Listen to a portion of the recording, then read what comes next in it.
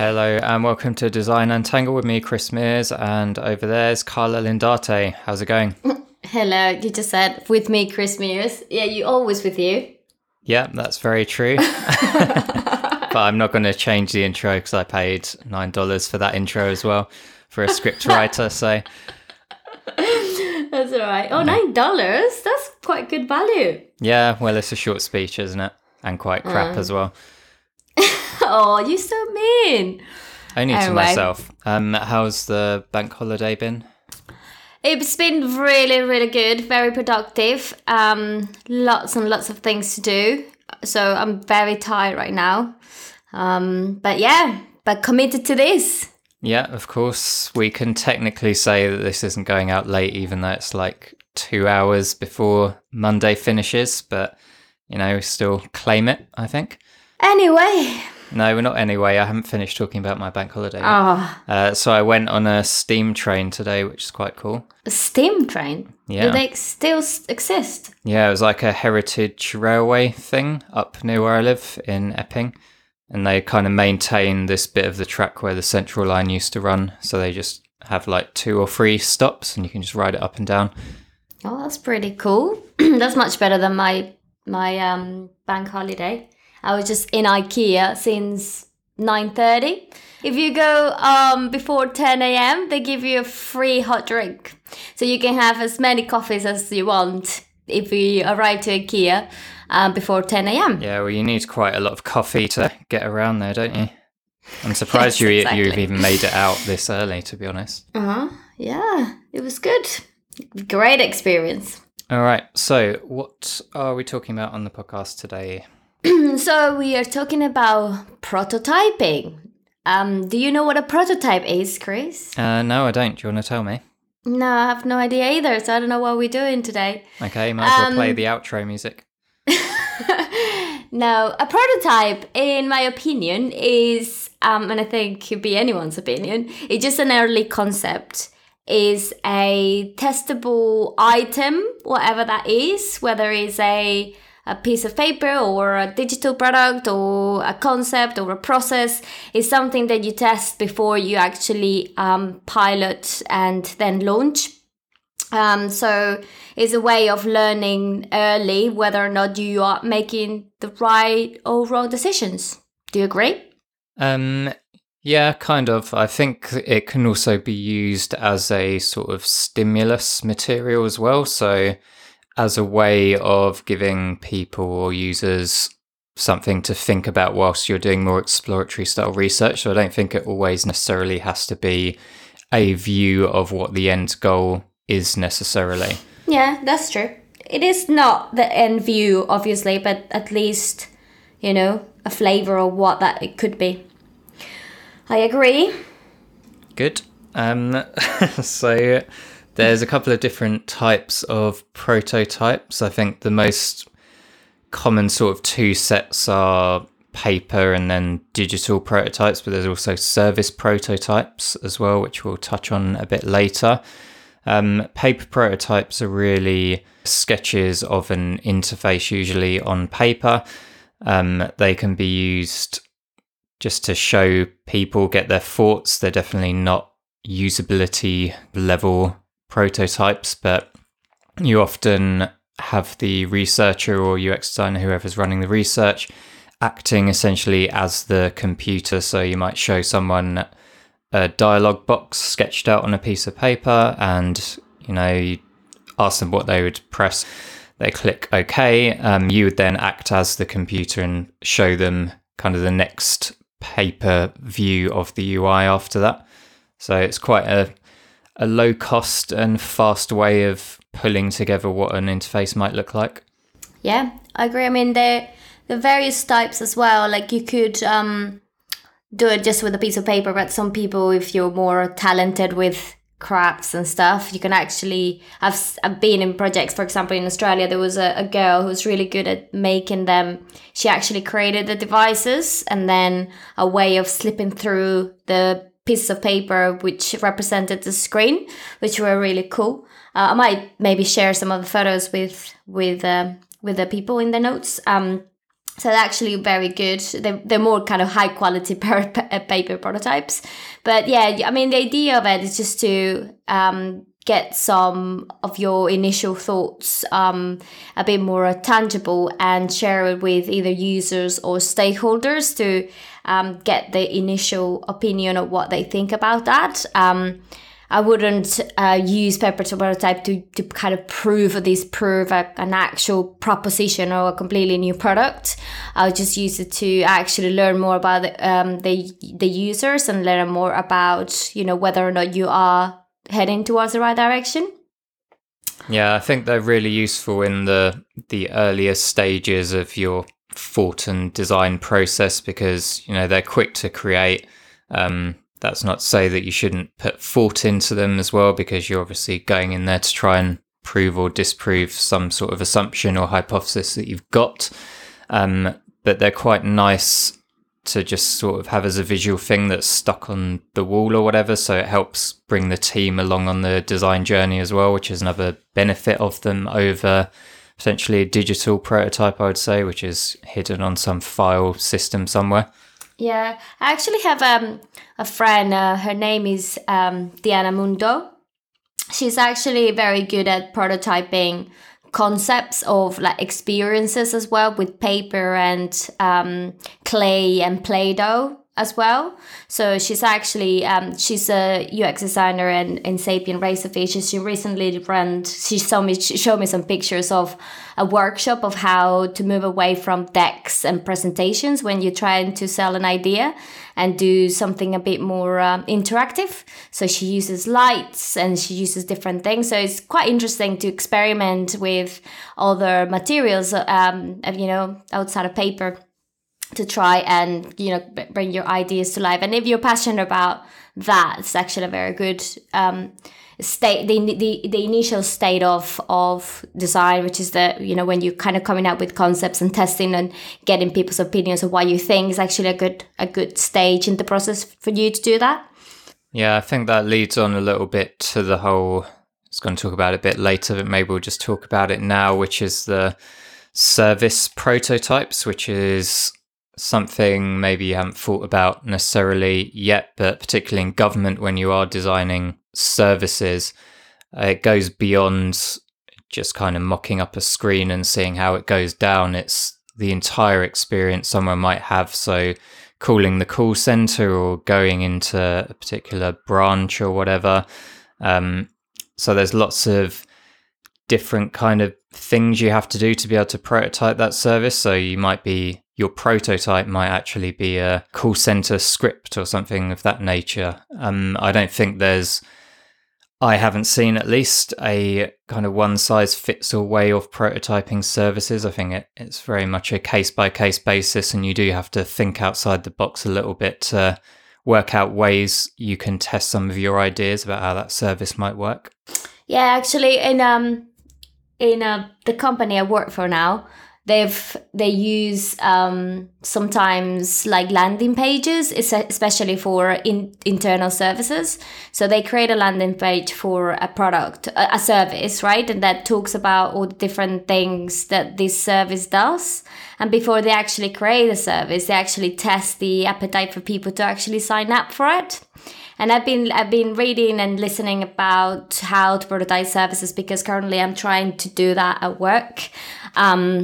I can't really talk about it, but the idea is to help create a completely new service but before we actually change the whole process of how we operate currently, we need to see whether or not it's going to work. So creating what we call like fake landing pages, which is not necessarily a fake landing page, but it's just a page that summarizes the key features of your product or the key touch points of your service, and then see if people would sign up for it or not. That's another way of doing it. Running, for example, AdWords campaigns as well, to see if people will be interested in certain service that you're trying to offer. As you mentioned, like running a script for a call center for a week that is different to the service that, the script that you currently have. So there are many different ways depending on the service. And then you can use even creating videos as well. one designer I know was talking to me about creating a video for a future app that is not just going to be an app, but a complete service for a retail client. So they actually creating that video that shows the entire service offering to test it with people. So that's another way of doing it. Yeah, thinking back to some of the work I've done, probably can't go into specifics, but one of the prototypes for the service involved someone joining this portal essentially, and then a member of staff, like a customer service person, would then video call them and actually engage them in the whole welcome chat. So the sessions ended up being a mixture of kind of your more traditional digital prototypes in Azure or whatever, but then it also involved a prototype of a video welcome call as well. Cool. So that was quite interesting. That's pretty cool. Yeah, storyboarding as well, which is kind of a way that you can prototype an end-to-end journey. But then if you come up with a storyboard and just print out all the different stages that a user or persona is going through, and then you have a group of people talking, you kind of tell them the story of what this person is actually doing and getting their feedback as you go through. That could be another way. I've actually used that in the past with a retail client, and it's actually quite good because then you kind of make it as a story that you tell to people. You stop in certain points of the story and then you get people talking about it. It's better when you have a group of people because it kind of creates more conversation. You ask people about whether or not they think that scenario is realistic, or whether or not how much they would pay for that particular service, etc., and then you can gather insights in the context of a particular journey. Yeah, I think the point here, right, is prototype is a very broad term. It's easy to think of it as your standard Azure or Envision mockup, but you really need to think about what are you trying to test, because ultimately it is a way of testing something. And there can be multiple different approaches to get those answers. It doesn't always necessarily mean headphones on and 18 hours straight of Azure. Don't be constrained by thinking that it's just an Azure prototype. There really are many different avenues you can explore to get answers to your design questions. Yeah, definitely. And it's so valuable, like having any way to visualize or make it. Basically, what you're looking for a prototype is the tangibility of your ideas. So yes, there's a lot of talk about what we want to do. Yes, a lot of talk about we want this solution to do this and that. But it's just until you prototype that people start realizing what it is. Yeah, there's also the question around what fidelity prototype you should use. Paper is obviously on the lower end of that, and you can then move up to basically fully formed interfaces at the other end of the scale. I would say the latter, you're probably fairly sure about what design direction you're going in. You're looking to pick up more usability points and refine the design, whereas when you're on the lower fidelity end, you're still in exploratory mode. You want to iterate quickly and test out new different ideas very rapidly. So I think those kind of questions come into play when deciding what fidelity you want to take forward into your user testing. Yeah, talking about digital prototypes, you could, in the days of Balsamiq, when you and I used to use Balsamiq, because I'm sure you used Balsamiq one day. And then it's evolved so much now that obviously you can create a whole, very interactive app experience with things like Flinto or Principle or,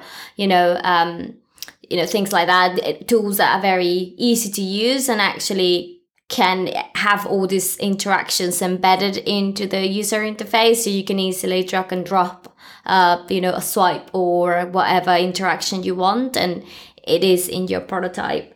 I guess there is never what's the best tool or worst tool, I guess. I think in my mind, it's all about what you feel comfortable with. If you see, and that happened to me once, you join a team and everyone is using Sketch. And yes, I'm saying you have to kind of pick up on the new software and try to learn it. But then if you have a delivery and you know that you won't be able to pick it out and learn it and do it as quickly to deliver something, just do it in the tool that you used to. I mean, I wouldn't really recommend Balsamiq anymore, but then if you can use Axure, or you can use InVision, or you can use something like that, I mean, just go for it and do it, and then try, if you're working within a team where everyone is using Sketch, try to learn it later on. But don't focus too much about the tool. I mean, I worked with a lot of UX designers that were always asking, oh, what is the best tool? What is the best tool? And to me, it's just whatever you're comfortable with. And I do think it's very important that a tool encourages collaboration. So it's easy for multiple people to work on it. It's easy for clients or stakeholders to give feedback as well. And then there's a lot of tools out there that allow you to do that. Yeah, I think it depends, like you're saying, a bit on skill set as well. So stuff like Sketch, I know, is good for people with a bit more of a UI focus, so they can do the design and they want easy ways to get those designs into prototypes straight away. But if you're not so UI focused, you're more of a pure UX designer, then that's fine. Use whatever you need to get that experience happening. So I'd say more in the latter camp. So I often work with UI designers who use Sketch, and they will export stuff into a way that means I can get it into whatever tool I happen to be using to create the lab prototype. So as Carla says, do what you're most comfortable with. There's always a way to create something useful and testable. Don't get too hung up on the latest fad or software, because chances are it'll be out of date in the next year and there'll be some new thing. Just make sure that it gets you the answers you need in the lab or in your user testing rounds. Yeah, exactly. I mean, I know InVision are doing very cool stuff.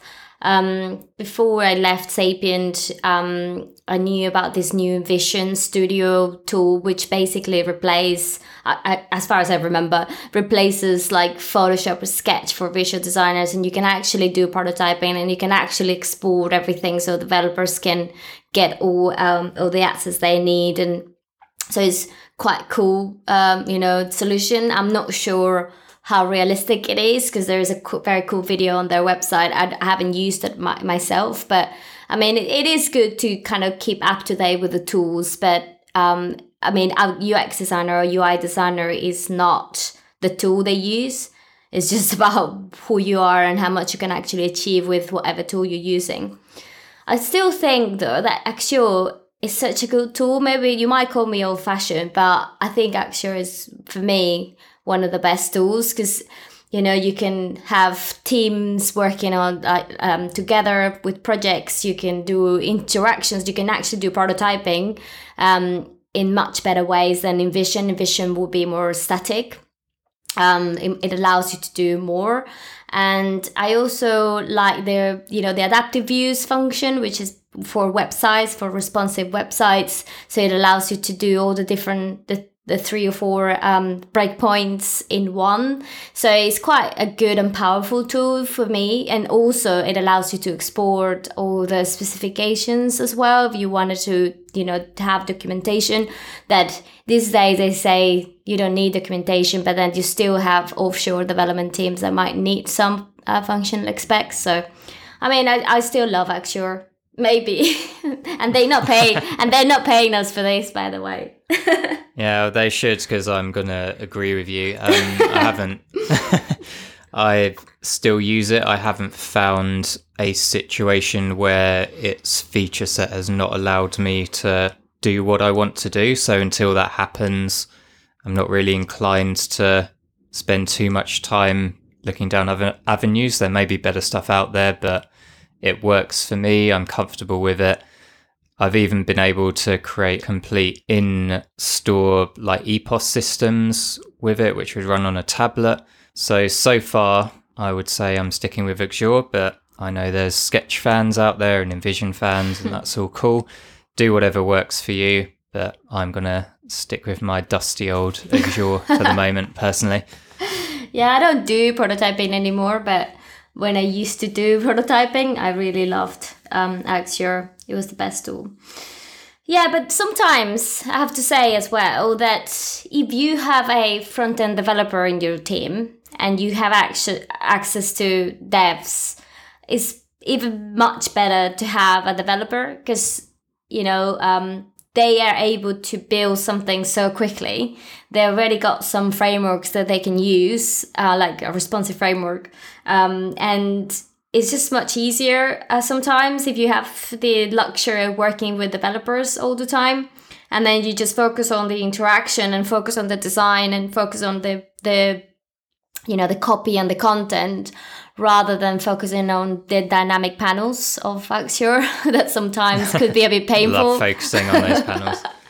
Like in government, they've got a fairly robust framework and pattern library, so it's very easy and simple for front-end developers or anyone who knows a bit of code to pull together a prototype quite quickly. But when you're looking at app interactions maybe, or stuff that's slightly more complicated than the stuff that they would do on gov.uk, which is essentially forms by and large, then it's definitely worth having some development resource available if you can.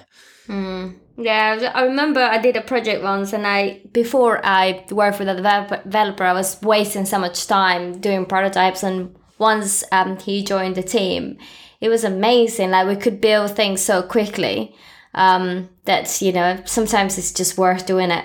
And to just focus on the important stuff and testing it and putting it in front of users and stuff like that. You've got to love prototypes. Yeah, I have done a lot of prototypes. I think it's one of those things it's not about the tool, as with most things in UX. It's about choosing the right level of prototype, the right type of prototype to answer your design questions. That would be my little Chris quote that you can take away and stick in your pocket. Oh, you know what else? I think Keynote is also a very good prototyping tool. They've got very cool interactions that you can easily put together. Keynote and PowerPoint. PowerPoint if you don't have access to Keynote. And you can do a lot of interactions. And there's a lot of tutorials online, actually on YouTube, of how to use Keynote for simple, interactions and prototypes. So just do that as well if you don't have access to anything else, because you can put them together very quickly. Does Google like you plugging Apple and Microsoft products? Yeah. I noticed you didn't mention Google Slides there. Oh, no. Well, I have to say that I do have a Mac at work, but still getting used to kind of move away from Keynote, because my whole life I've been using PowerPoint and Keynote. And Slides is a little bit different, even though you can do a lot of stuff with it. I'm still learning it, I have to say. Also, the fact that you have to use everything like sheets and docs and everything for work. I was used to using Google Docs and stuff like that for my personal stuff, and now I have to use it for work. And then you have all the tabs open, which is a bit annoying because you have to navigate through tabs.